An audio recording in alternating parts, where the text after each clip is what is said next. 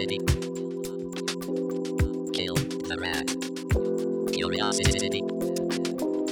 Kill the rat. Hello, everyone, and welcome back to another episode of Curiosity Killed the Rat. My name is Matt. Before I jump into anything else, I would just like to say that I am speaking from lands whose traditional custodians are the Noongar people, and I am joined once again. It's been a hot minute. Yeah, you can't say I can't say as anymore always because I because wasn't here last time. You were unfortunately stricken by the cruel hand of the vid, the co. The spicy Back in the cough. day, we called it coronavirus, but that's less trendy now. I reckon the company Corona got their hands on some good marketing deals and pushed out COVID-19 to Well, be I more mean, appropriate. we spoke about this in It's the true. We initial episodes, it's- but there are lots of different types of coronavirus. and Coronavirus is more of COVID-19 is a... only But one I of them, believe so in COVID corporate is a more accurate- conspiracies, damn it. To heck with scientific evidence. That's right. The show's taking... Okay, no, I'm kidding. No. That's all a bit. I'm joined by No. my lovely, now hopefully feeling a little bit better, delightful co-host, Kate. Sup? Yes, I too am here. I am feeling better than I was. I'm still bloody tired, but also is that leftover COVID fatigue, or is that just the world? I feel Who's like to you're say? a PhD student who spends their mornings and nights working as a PT, which, could be a great segue to talk about the topic. But I feel like because we've sort of used this podcast to unofficially log our experiences over the course of the pandemic, I feel it would be remiss for me to not ask you about your own experiences Yeah. with COVID-19 if you're comfortable with sharing that on this platform. Don't recommend it. Okay. I don't recommend Good it. to know. No, it's really interesting because so many, freaking everybody I know has had it now, pretty much. Not quite, but everyone's had such different experiences of Yeah. it. And, talking to a couple of the people in my lab, like one of the people in my lab in particular was like, oh, yeah, when I had it, it was tough. I could only work like 4 or 5 hours a day. And I'm sitting there going, you could work at all. Yeah. Like I spent 3 days in bed in agony with the muscle aches so bad that I couldn't like it was about I couldn't work. I had no brain. It was Yeah. well, it wasn't fun. And no, don't recommend. I've heard that as through well it. from different people, different experiences, people who I know that've gotten it. Some of them, like yourself, absolutely bedridden, can't move at all, everything under the sun. And then some people that were like, I just had, the mildest cough. And if I didn't take a rat test, I'd Yeah. have no idea that I had COVID. There's a completely... And how much of that is to do with the strain of it? How much that is you to do with the contract, and how person's much is to do own with your immune body? system? It's- How long it's been since your last booster shot? Like mine was back just before Christmas, right? Because I was eligible for mine really early, and then I haven't been eligible for my fourth because of the way that it's all Yeah. worked. And so it had actually been quite a while since I'd had my most recent vaccine to me catching it. So I don't know whether that affected the severity, Yeah. maybe a little bit. Who's to say? And look, but, if there's anything I've learned from doing the show for the last couple of years, the answer is probably it depends, or some little bit of combination everything, of all of the above. Yeah. We'll never really know, and that's all right. Yeah. Well, back to my But flawless yes. segue before. Your flawless segue that you then unsegued. You're like, here's a segue, but I'm gonna reel us back from it. really wanted to talk about that at the start of the show. But what are we talking I about do, today? but before I jump back to your flawless segue, Okay. it would be remiss of me to not also acknowledge the lands I'm speaking from, Yes. because I'm not in Noongar country like you are. I am in Melbourne, or Naarm, in lands traditionally owned by the Wurundjeri people, and I think that's important to acknowledge. But yes, segue back, on top of being a neuroscience PhD student, I do other things too. And one of those things is I work as a personal trainer. In a past life, I was an athlete. And so The same life, it's the only just a reason- long life. feels like it's been lots of lives. I don't know. Yeah. I feel like I've lived a lot of lives.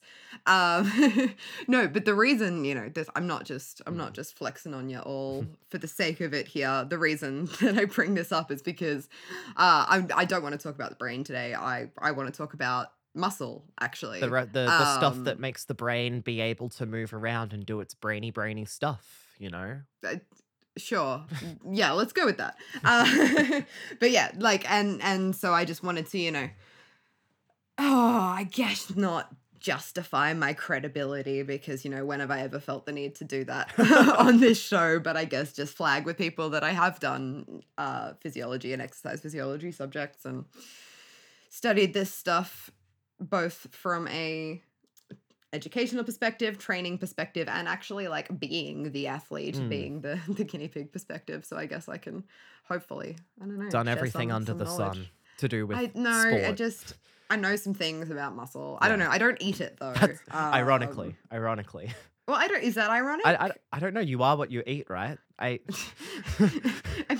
mean, no. Yeah, no. But okay, let's start off with a fun fact because I don't know. I like fun facts. Good place to start. Is that not the entirety of this show? Hopefully, full of facts. True. We present them True. as fun. True. I sure hope so. I hope our listeners are having fun. I'm having fun, but that's no. But okay, muscle. The word muscle.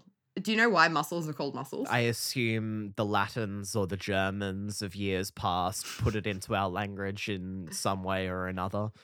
Well, yes. I will. Latin. It comes from Latin. It's it comes spelled from the Latin differently word to musculus. Okay. But do you know what the Latin word musculus means? Is it? I don't know. I'm trying to think etymologically here. Is it to do with something to do with mucus in some way? Those are similar.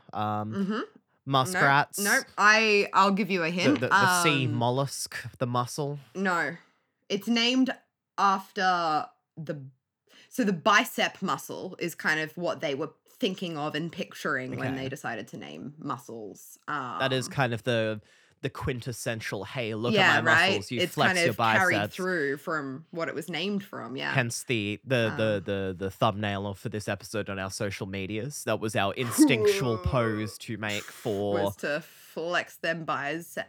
Mhm. Yeah, no, it's because the Latin word musculus, it means little mouse because they thought that the bicep muscle looked like a little mouse. Oh, that's on cute. your That's a arm. bit cute. Right? Yeah, That's I very thought you'd cute. like Yeah, that. I You like that. words. I do like words. Words are fun. So yeah, muscle, Latin for little mouse because of the bicep. So that's fun. So what but I'm hearing the bicep is is not the Stuart only Little is muscle. the strongest character to exist in all of fiction. Stuart Little is a muscle. That's all I'm saying. He's a musculus. If you asked a ancient Roman Latin person, person who speaks Latin. Gosh, yes, Stuart Little is a muscle. But beyond that, there are other muscles, right? Like we talk about biceps, and then you can be like, okay, yeah, there are other muscles, like triceps, quadriceps, like we've got all skeletal muscles. But I want to point out, before we dive into a monocep, because we got bicep 2, tricep 3, quadricep 4. Is there a quinticep, sexticep, septicep, octicep? No.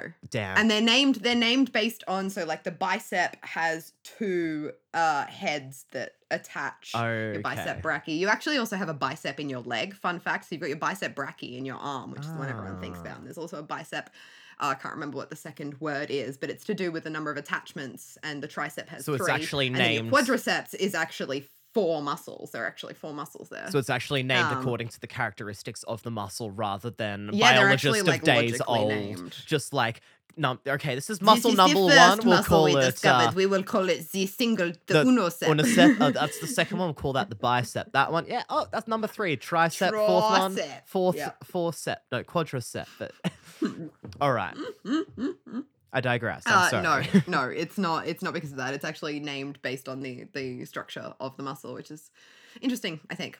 But skeletal muscles, which are, those muscles that we normally think about, the ones that join to our skeleton and move our bones and whatever when we do exercise, like that's only one of 3 types of muscle tissue that we have in the bottle.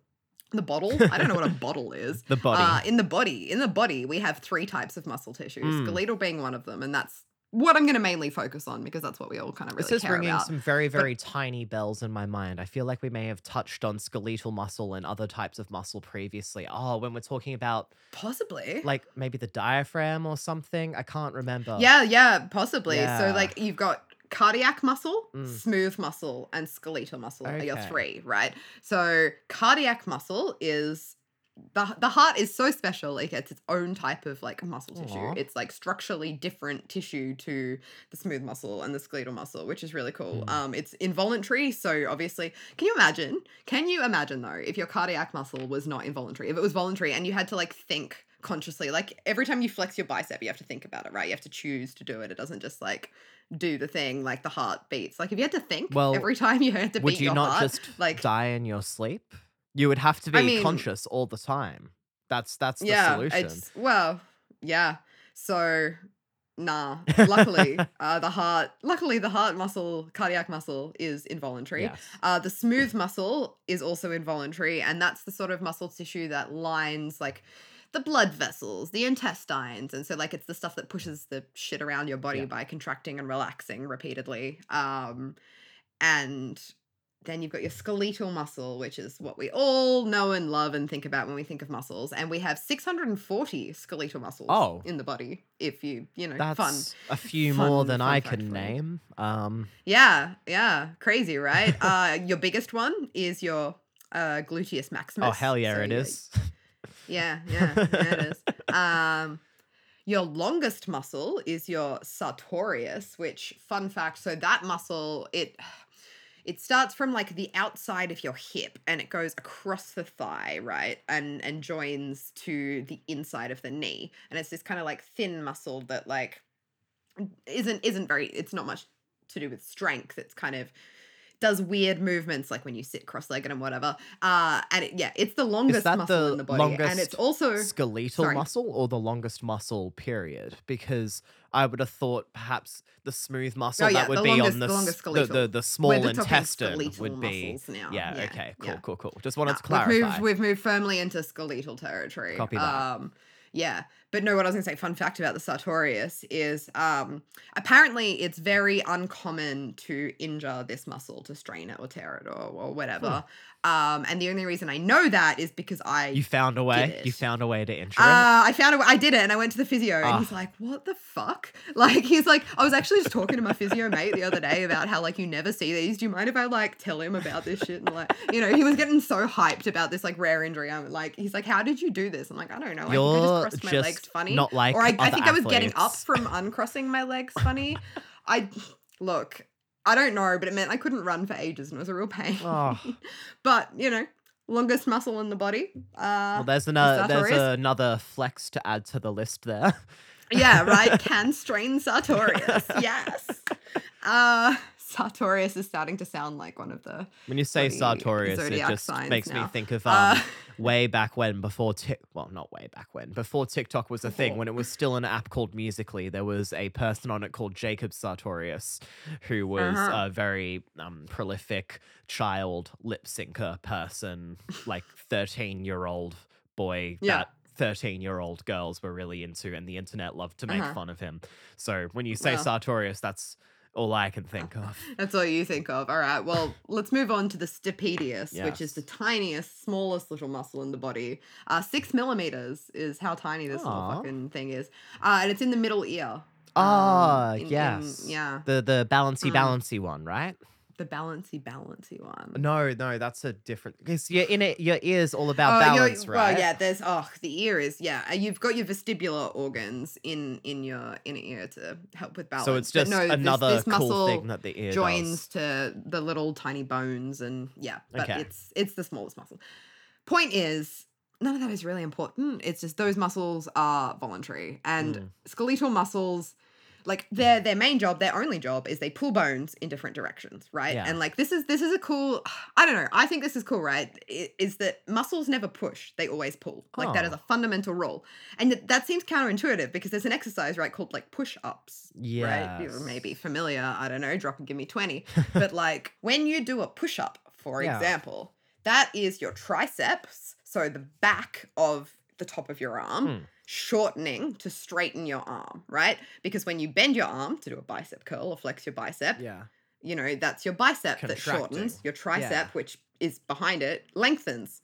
So when you straighten your arm, it's actually the tricep contracting and pulling And so it's actually a pull Oh. motion to straighten your arm. And same with your pecs. Your pecs are actually pulling your arms closer to your body, right? They're connected to your arms and your chest and Oh. pulls it closer together. So you do a push up, but it's actually your pecs that get sore and your triceps that get sore because those are the muscles that are pulling. They're the ones doing the work. Oh, that's Muscles so don't push, interesting. they pull. That's such a fun, like, Mm, misnomer in exercise because I'm quite good at pulling exercises from doing a lot of rock climbing. I can do many more pull-ups than I can mm, bench press something. So I've always been like, yeah. okay, I need to cross train my pushing exercises so I can get more well-rounded strength. But Mm. it just Which I mean is also true. Like, and Mm. I definitely remember doing my, you know, personal training certificates back in the day. Like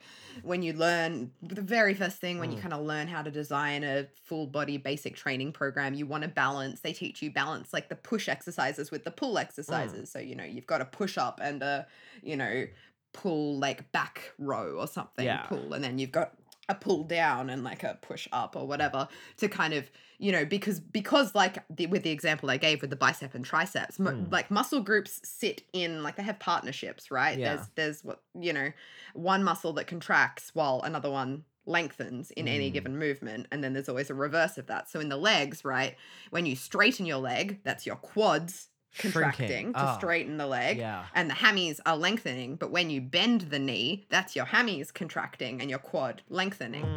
Oh my So there's gosh. always going to be a muscle that is lengthening in any given movement. So it's good to balance those quote unquote push with those quote unquote pull exercises when you define pushing and pulling in terms of how your body moves in relation to gravity or how your weight that you're using moves in relation to gravity.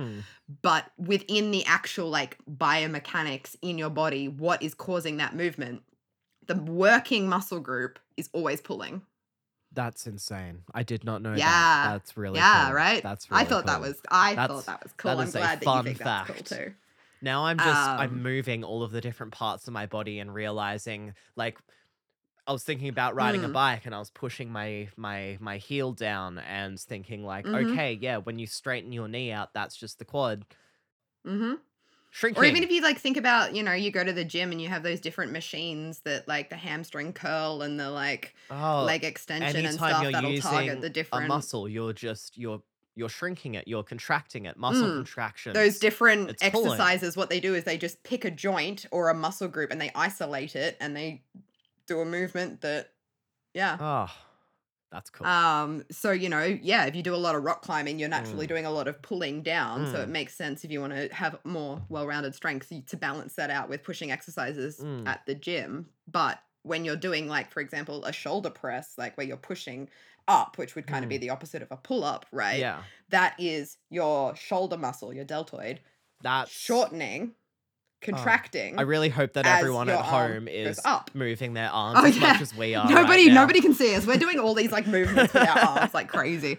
But you know, I'm hoping that in describing it, like you guys can kind of get a bit of a Mm, picture for it in your mind. And it's really cool actually how this contraction happens. Like it's mm, but like okay, before I kind of get into the nitty-gritty of kind of like how that happens, I want to just like talk about the structure very briefly, not in like if I made you like remember the names of all the different things, just it's not worth it. But I think it's crazy to conceptualize, and I don't think a lot of people realize how weird muscles are. They're like babushka dolls, right? Okay. They like yeah, like those Russian dolls that like as you get smaller, like you know, you keep there's just things within They're things. like an ogre So or an onion. They have layers.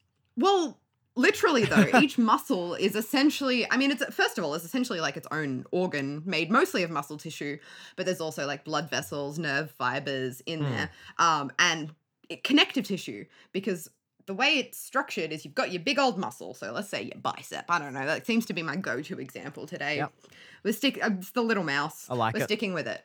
So that's your kind of outside big mummy Russian doll. I don't know. Yeah. I've gone with this analogy and then realized I don't know how to follow it any further, but we're going to do All it right. anyway. Let's see how deep the rabbit Uh, hole goes.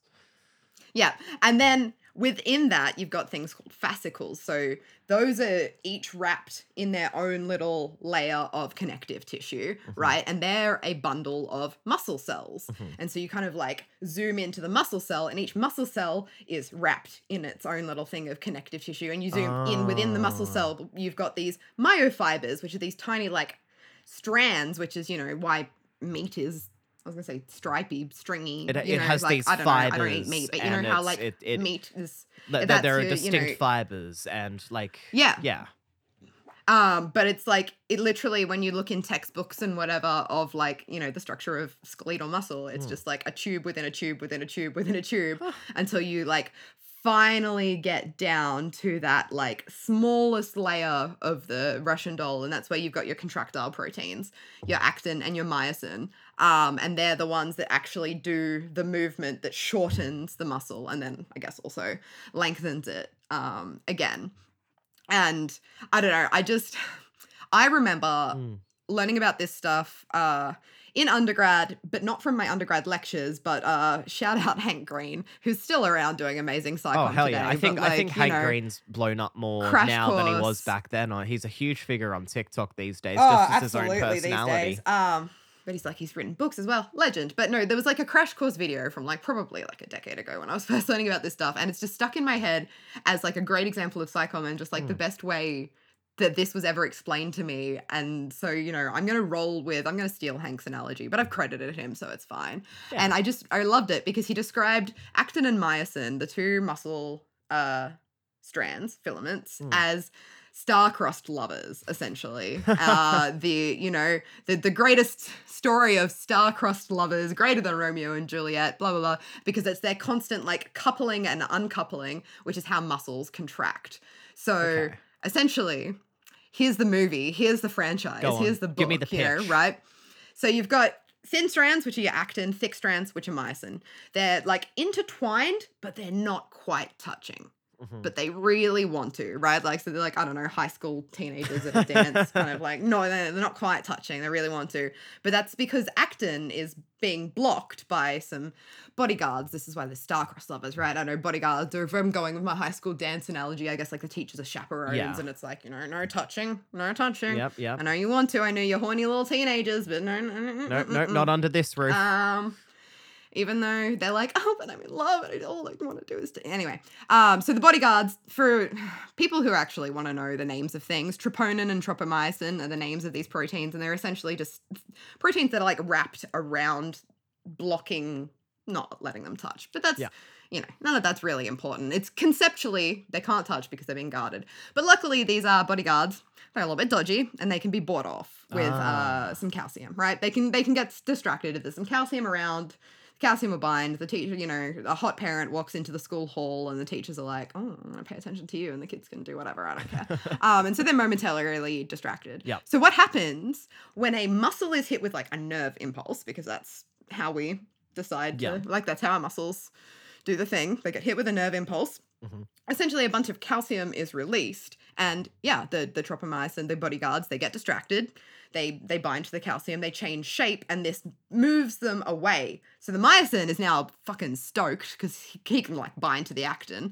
So the myosin changes shape and essentially shortens the whole like muscle thing as it grabs onto the actin, and like I like to think of it as just grabbed it into like a nice tight embrace. They pulled it in nice and close together, and myosin, being the teenager that he is, this is no longer Hank's analogy. I just want to put that out there. This is You're going a bit spiraled more free into form my with own. it. I respect it. But what happens then, right, is once it's pulled into this nice, tight, contracted release, that is actually when the energy gets released, because it doesn't need it anymore. He's this big release of energy from myosin, you know. He's a teenager. He's hugged a girl for the first time. Big release of Big energy. release of energy. Is that what we're going with? Is that how you're phrasing it?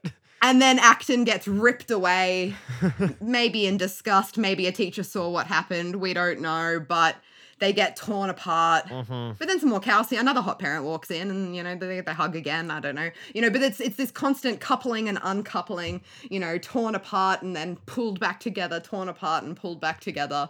And that's how muscles, contract and release. And the reason I point out that it's actually the energies used in the releasing is because I know we've definitely talked about this on the podcast before, but I can't remember in what context, but rigor mortis. Yeah. Like when you die, you get stiff, right? And all your muscles are contracted because actually in their resting state, muscles are contracted. Like actin and myosin are cuddling, right? Yeah, You need okay. energy for them to relax, for them to open, for them to be torn apart again, for them to, Interesting. yeah. So Interesting. crazy stuff. And that's all just happening on this like tiny, several layers into this babushka doll. That's Yeah. so crazy that their natural state is to be contracted and stiff when that, from how we use our muscles on a day-to-day thing, the moving of them to contract them to, bicep analogy again, that you pick something up, you lift it, you're contracting it, you're putting in work, it's requiring stress and strain on the muscle to hold this thing. And then when you need to relax afterwards, you put the thing down, your body stops doing the work, So why do we need to put energy in order to contract them if that is their rest state and it is requiring more? The body is actively keeping them apart. Why is relaxing consuming less energy than contraction? This is definitely something that I remember raising and learning an answer to, and it's to do with like something. It's just more efficient for the body because like something along the lines of like more often than not, we are doing something, right? Like standing up uses muscles to contract, right? Like gravity, we have to fight gravity. We're constantly at least a little bit engaged, right? There's very, very few times in our life where we're just like lying completely flat in a like, I don't know, weight suspension pool, gravity, anti-gravity pod or whatever. And like you have no contraction in any of your muscles. Like our muscles aren't just about doing work. They're about like everything in life. You've just got your muscles are constantly working. And so it's actually a redundancy thing. Like it's more efficient for the body to always be in that state of contraction and then just use the energy source for the relaxation rather than contraction. And it seems counterintuitive, but it's a way that the body uses less energy to do what is required of it. Well, that's kind of like the theory at the time that it was explained to me. I haven't looked specifically into that question or because then I also wonder about astronauts in space in zero-G conditions. Their muscles will atrophy over time with lack of use, or even on a more grounded level, someone who's perhaps become paraplegic and loses use of their legs. And when they stop using their leg muscles, they atrophy over time from lack of use. Yeah. Well, do we want to talk about atrophy and then the opposite of atrophy, which is hypertrophy, aka like how do we get swole? Like how do our muscles actually grow? Because in order to sort of answer like why do they shrink? Like they waste away from not being used because they don't really need to be used, and it actually takes effort for our body to make our muscles bigger and stronger, and that effort's only worth putting in if the body thinks it needs it, right? So like you get stronger after doing a regular workout routine because your body has had to adapt like that, like and goes, oh well, this is what is going to be demanded of me on a daily basis, so I'd better like I'd better get able to cope with it, because this is just kind of like how it is. Because like it's actually, when you exercise, you damage your muscles. Like that is what you're aiming to do. You tear your muscles. You cause micro tears in the muscles. You break them. You hurt them. And then what makes you get bigger and stronger is actually the recovery part, the repair part. So I'll get to that in a second, but it's kind of like, I was saying it's an adaptive response. A good example, I think, is like I play guitar. I say I play guitar. I know a couple of chords on guitar. I don't play it very well, but when you play guitar regularly, right, you'll develop calluses on the end of your fingers. And I used to play guitar a lot, and I used to, be able to play for a while and it wouldn't hurt and whatever, because the ends of my, like the skin on the ends of my fingers would get real rough and tough to like protect that.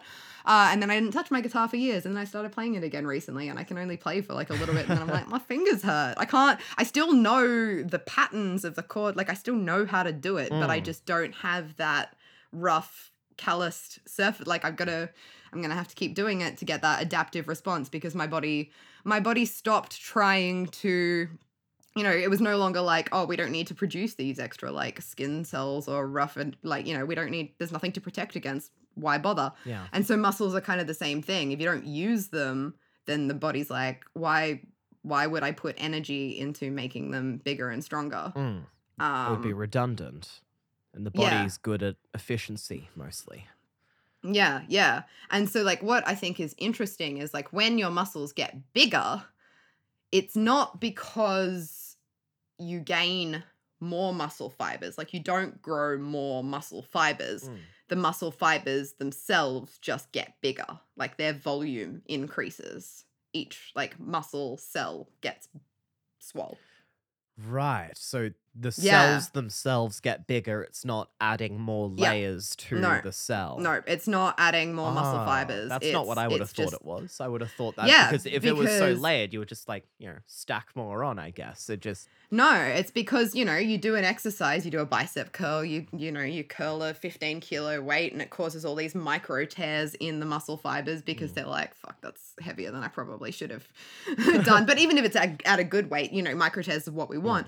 And then, so then what happens is you get an immune system response, you get some cytokines going in there. There are also these cells, these really cool cells called satellite cells that like hang out between your muscle cells. And they're what we call quiescent, which just means that they're asleep. They don't, they're just chilling out, they're asleep, whatever, until the muscle gets damaged. And then that wakes up these satellite cells. And what they do is they actually fuse with the muscle cell and they donate their nucleus. So these microtraumas like release all of these extra molecules that signal to these nearby satellite cells to swoop in. And now what we have is a cell with lots of nuclei. So this is what's really cool to me about muscle cells is they have lots of nuclei, lots of nucleuses, nucleuses. Nuclei. So, to remind you or to like, fill in, or I don't know, Matt, Chuck, to you, do you remember what's the nucleus of the cell? Why does that matter? Why do you think it's cool and why do you think it matters that muscle cells have lots of them? The nucleus is the center of the cell. Nucleus to me is more of a word. I associate it more with physics than I do with biology because I didn't really pay much attention to biology. Well, I'll I help think you more out. of it like in atoms, Yeah, okay. I'll help you out and I'll cast your mind back to, I think it was the first vaccine episode where we talked a lot about DNA, RNA, protein, and the nucleus. The nucleus being where our DNA is stored. Yeah, okay.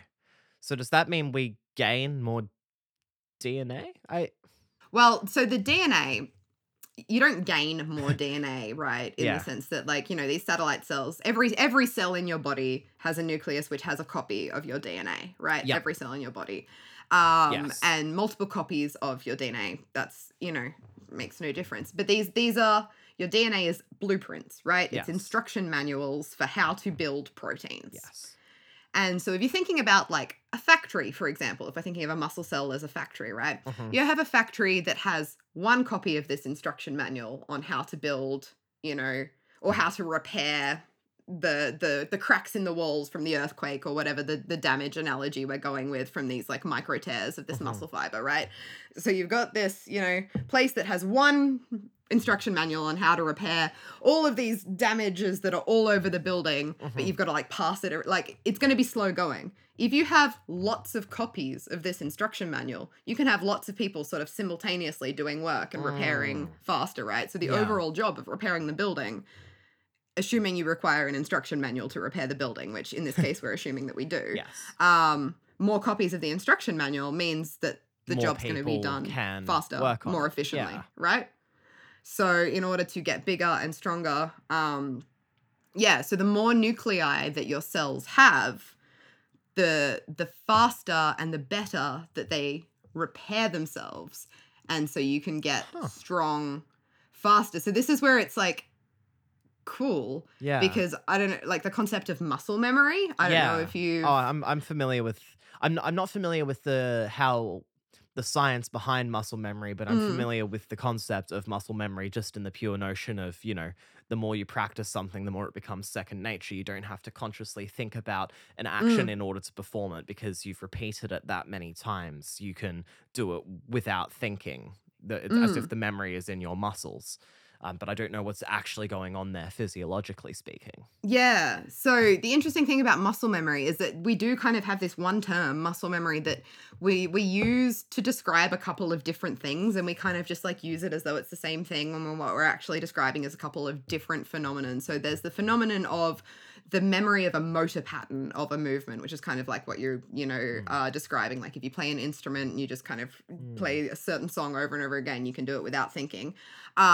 You said that that's kind of the muscles those movement patterns are Mm. stored in your muscles. Yeah. That's not actually true. It's in the brain. Those Mm. movement patterns are encoded in the brain, which is then it sends neurons down to your muscles, and you can execute those without thinking a lot better because they're subconsciously encoded in the brain. Yeah. But that's not actually memory stored in the muscle. But then in the fitness world, you also hear people throwing around the term muscle memory for like, athletes who have taken a long break and then they want to get back into fitness. They get fitter quicker than if they were like someone who'd never been fit before, or like Yeah. someone who used to be really big and really strong and like maybe they took time off because of injury or whatever various reasons you take time away from training. People that have been strong, large, fit before, their muscles are going to get back to that level faster than the first time they did it. Interesting. And that is because of these nuclei and these satellite cells. So once these satellite cells have fused and like donated their nuclei, then those like they stick around. Those extra nuclei stick around. Your muscles will shrink again if you don't use them, but they'll still have backup instruction manuals. So next time that factory is hit with an earthquake, you still have like 20 instruction manuals instead of one. So you can recover quicker, faster, get bigger, quicker, faster. That's nice. So on and so That forth. gives me hope because as I mentioned, Mm, I enjoy rock climbing, but I haven't gone in like months at this point. mm, And I mm. find even if I take a break for even a couple of weeks, when I go back, it's suddenly much harder. I feel like I've already Oh, immediately lost a lot of strength. But and here, you will feel like that because you will of have lost the course, strength, but you'll get it back faster. which is a nice, I think, message of hope Mm. there, at least for I, me personally as in my someone, personal situation. yeah. As someone also like, this is another one that I can kind of anecdotally speak from experience as someone who's gone through periods of like very heavy training and then periods of zero training and then very heavy training and zero training or whatever.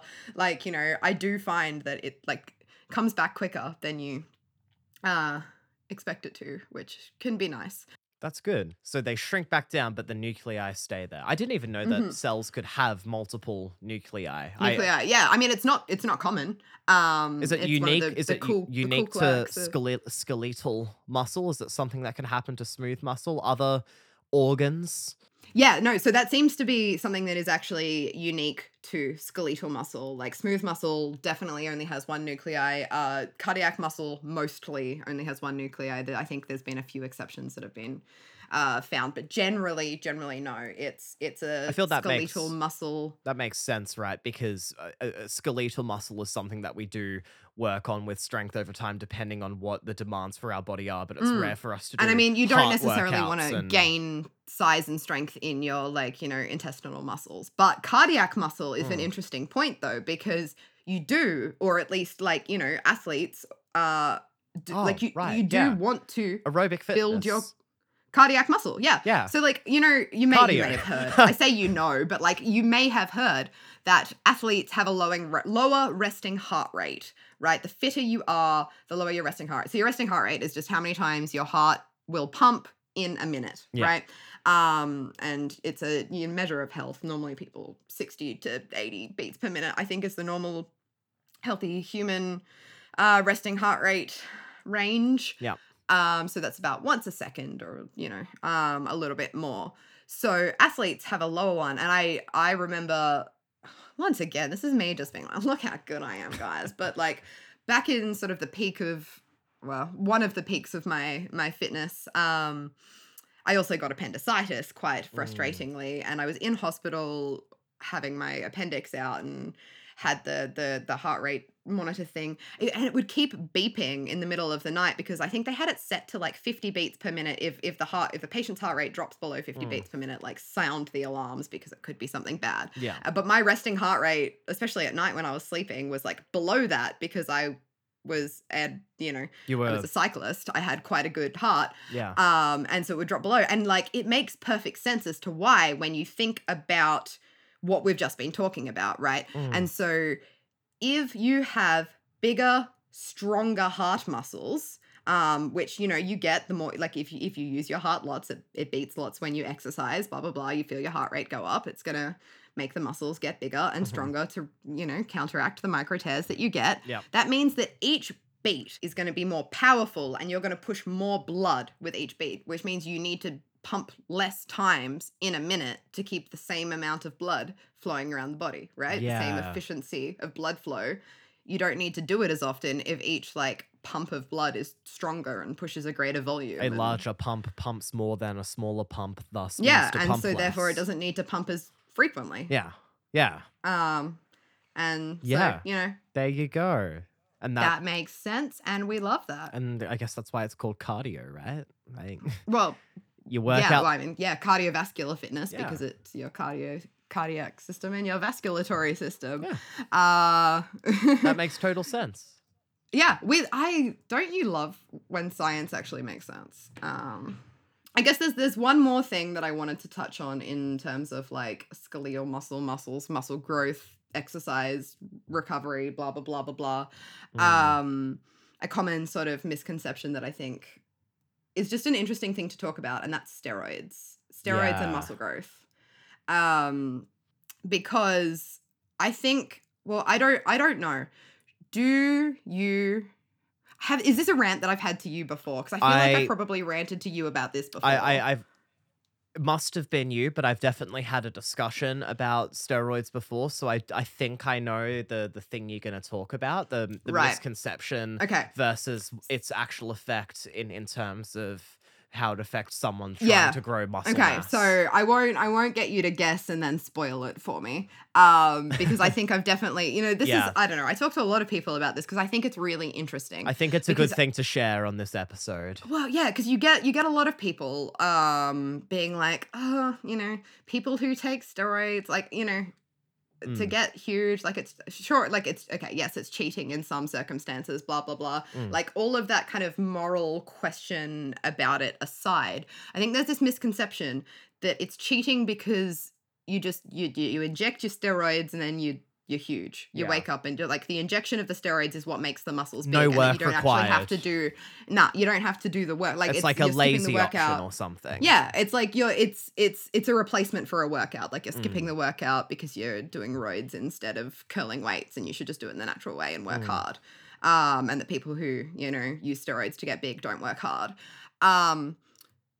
Wrong, big wrong, very big wrong. Because what steroids actually do is, and it's like, well, testosterone, for example, is a steroid hormone, and that just means it can go straight into the nucleus and promote growth and stuff.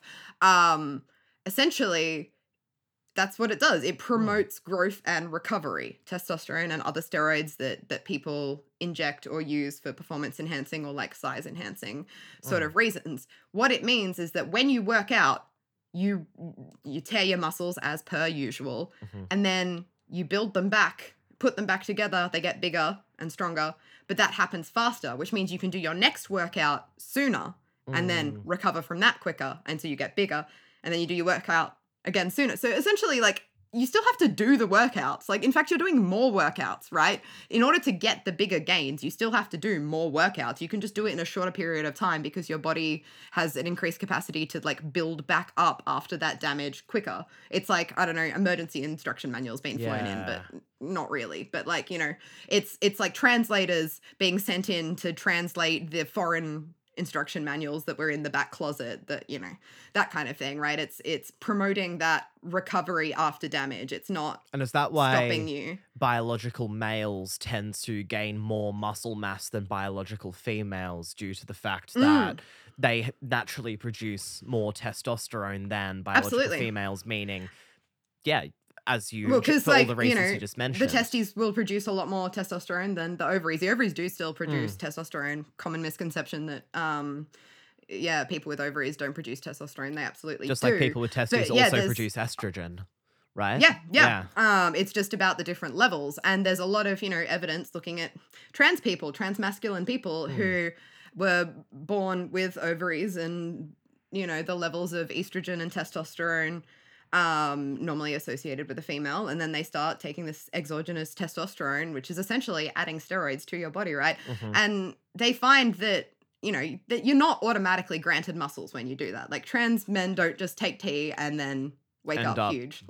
But there is a lot of evidence and reports that, like, people that have a regular weightlifting routine, like, for the same amount of effort that they were putting in before, they will gain, like, they will notice the muscle gain. Like, they've still got to lift the weights, same as, like, anything. But, like, you'll notice the gains. You'll get swole quicker because you recover better. And so you can lift heavier sooner and build at a faster rate. Like, it's just, the testosterone binds to these androgen receptors in the muscle cells and more protein synthesis occurs. And that's why you hear about, bodybuilders, there's that, I feel, very common thing with, you hear about bodybuilders who take testosterone, end up, with, smaller dicks and smaller testicles and things like that. Because, your testes will shrink because your body is very good at sensing what your sort of homeostatic, like, testosterone level should be or whatever. And if you're someone who has testes that naturally produce a certain level of testosterone and you start adding a whole bunch more testosterone in there, the testes kind of go, oh,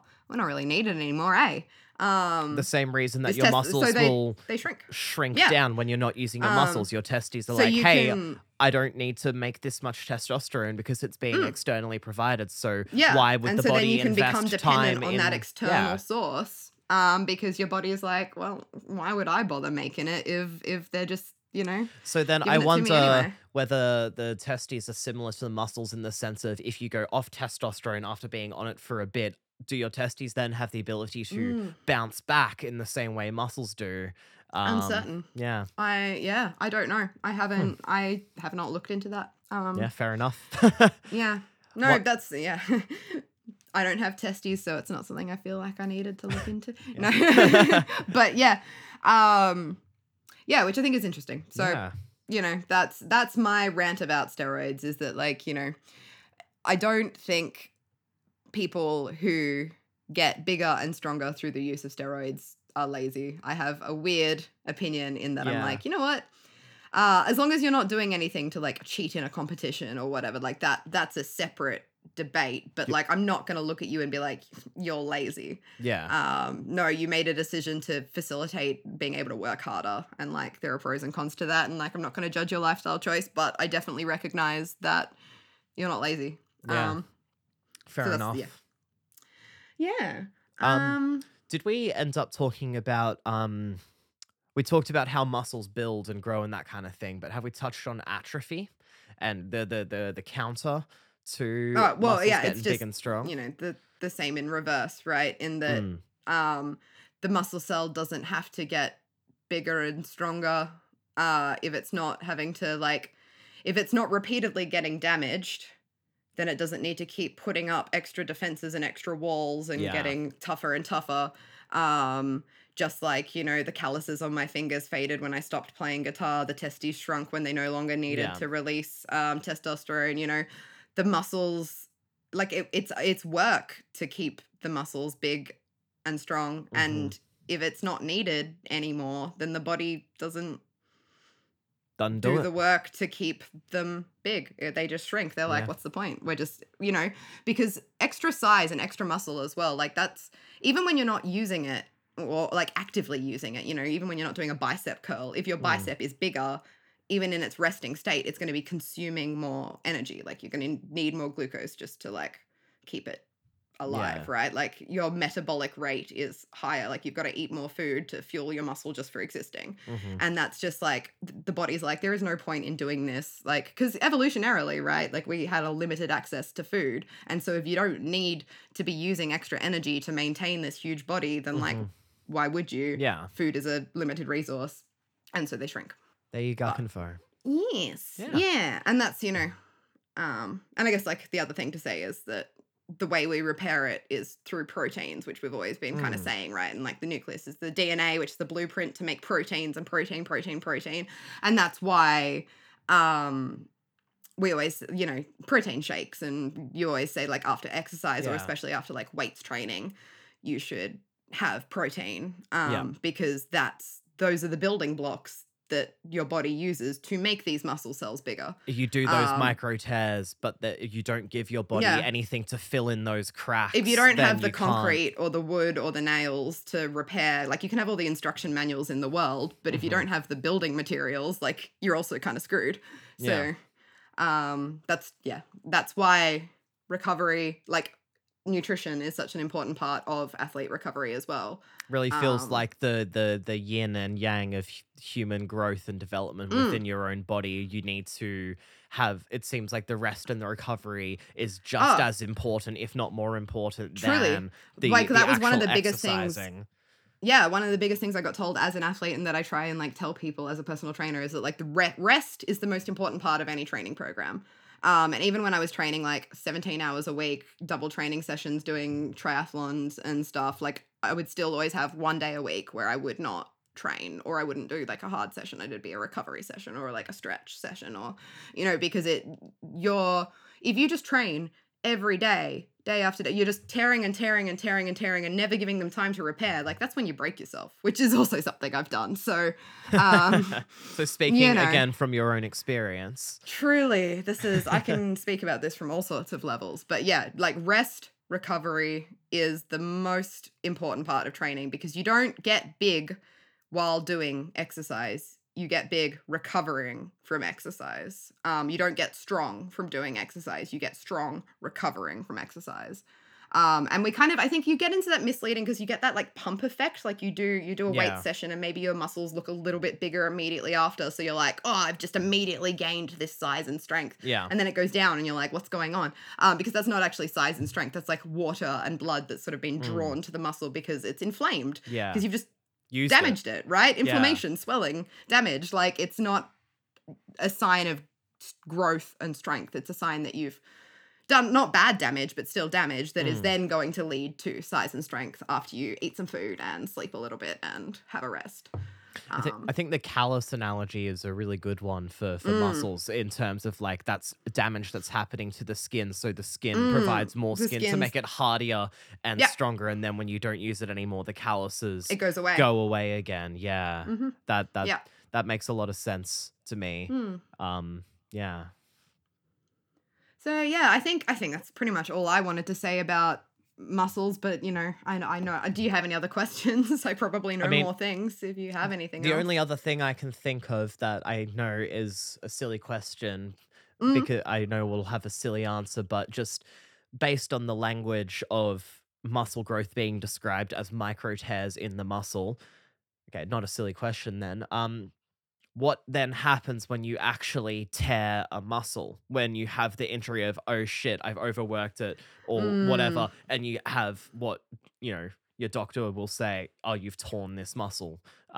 Does that mean afterwards the repair, you're going to get super strong from that? That's the silly question I was thinking of. If it's a big tear, that means it's going to be a big muscle, right? Yeah. Unfortunately, I think if we're going to go back to our analogy of like, okay, there was a small earthquake. We were able to repair the building bigger and stronger so it can survive the next earthquake, hopefully. If you get hit with an earthquake so big that there's no building left to repair, you know, like if the whole thing gets burnt down, then you're probably going to start small, right? So a build big your way muscle up tear and- is that minor damage, but happening at a macro scale, right? Where Yeah, it's I just- think, you know, as far as I'm aware, like I was, you know, explaining the Russian doll analogy, and when I'm talking about these micro tears and repairing and stuff, that's happening at that like probably like the second sort of layer of the Russian doll. You've got your tiniest layer where the little filaments are sliding, and then the next Russian doll encapsulating that is where the tears are happening, right? Yeah. But then you've got dolls and dolls and dolls outside of that, and if you tear your muscle, injury speaking, then you're tearing one of those bigger bundles, and that's, you know, not so like where the nuclei are and where like the actual cells get bigger is down at that muscle cell level. But if you're tearing like a fascicle or you're tearing like the whole muscle, it's not getting bigger at that level. Yeah. Like you've got to put a lot more back together.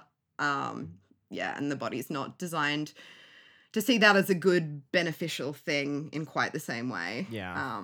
It just happens to unfortunately. use the same language because it's the nature Well, of yeah, well, that's why we say micro tears as opposed to like, you know, we don't say, oh, you micro tore your muscle, like, you know, you tore your muscle. Yeah. As opposed to micro tears within the muscle walls or muscle cells, muscle Yep. tissue, blah blah blah. But yeah, but it gives a whole new meaning to get shredded or get ripped, right? True. Like, I wonder if that's where that came from. I was thinking about that, and I'm not sure because I don't think Yeah. it is, because generally when people say they're getting shredded, that's when they're losing the fat so that you have more Yeah. muscle It's definition, like the so you fat can been see ripped your off their six-pack body or better. It doesn't mean that your something. abs have actually gotten bigger. It just means you've lost your stomach fat, and that's Yeah. getting shredded. So it's not so much the actual muscle. I you know, who knows? Who Yeah. knows? I don't know the etymology of bro gym talk, gym bro talk. We're gonna I have just to am a find gym that bro. Yeah, bro. But yeah, so I mean, yeah, that's what we do have a listener question. We're gonna shuffle back into, I was gonna say what's a bit more my territory, but I guess like that kind of did feel like my territory as Yeah. well, but in a different way. But I've got a brain question, so I'm pretty stoked. Ooh. Always love getting brain questions. So the email reads, "Hey mates, can you settle an argument with my boss for me? How independent are your brain hemispheres? If you lose exactly one hemisphere of your brain, will you still be a conscious being?" Deck. Short answer, yes. Yes, you can lose one hemisphere of your brain. I've heard of the hemispheres of the brain not communicating with one another and people still functioning and that doing some real funky things. But I haven't heard So, of you know- losing one whole half of your brain.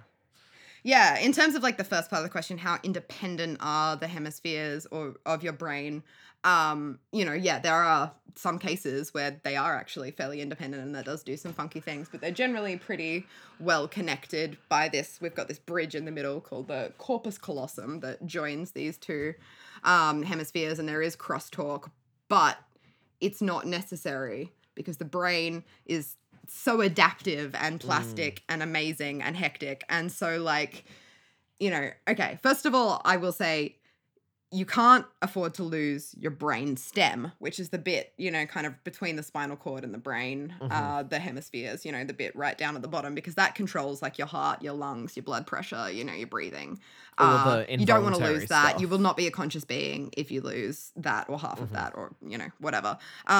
Though I do want to point out there was actually a really interesting case of a boy who lived 12 years with nothing but a brain stem. Oh. Yeah, Trevor Waltrip, born in 2001. He had a condition called hydranencephaly. He was blind, he couldn't speak, he had to eat with a feeding tube and have therapists stimulate his muscles and joints, but he lived for 12 years. Oh, damn. So you can survive with neither, you know, you can be a conscious being with neither of the hemispheres of your brain. It'd be so interesting to know what his perspective on the world would have been. What Right. that state of being, what it would be like to experience that form of consciousness. I can only imagine horrible, but you know, I don't know.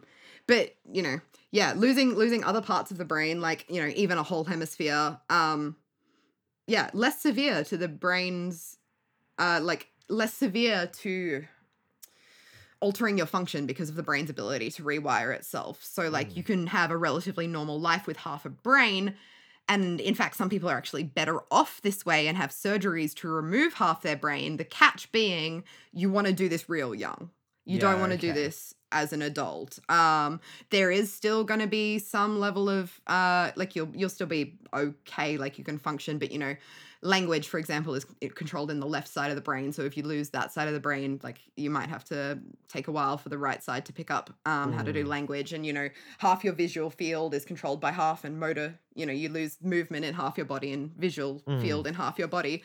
But yeah, like there is a condition called, well, it's just a type of epilepsy, essentially. You have seizures, frequent seizures that are not responsive to medication, and if you leave it untreated, then the seizures can actually cause damage that spreads to the other hemisphere, to the other side, because this condition's normally in one side of the brain. Yeah. So sometimes the best course of action is literally just to yeet that whole hemisphere out before it can do any more damage. Let that void fill with your cerebral spinal fluid, which is the fluid that floats around and keeps all that area kind of lubricated.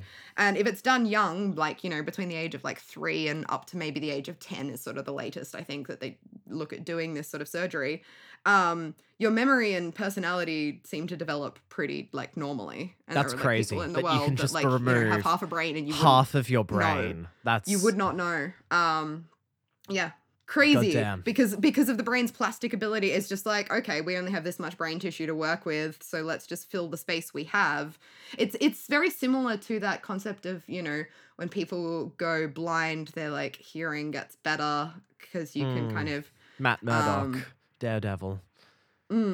or like, you know, yeah, different parts of the brain take on different functions. Like when you lose, you know, you lose your eyeballs, right? So the visual part of your brain doesn't need to do visual processing, but that brain tissue is still good to go. So it just takes on sound processing as well. And now you've got double the sound processing Saw brain a tissue. documentary a little bit ago about I think it was a while ago actually, a person who was blind that could use echolocation.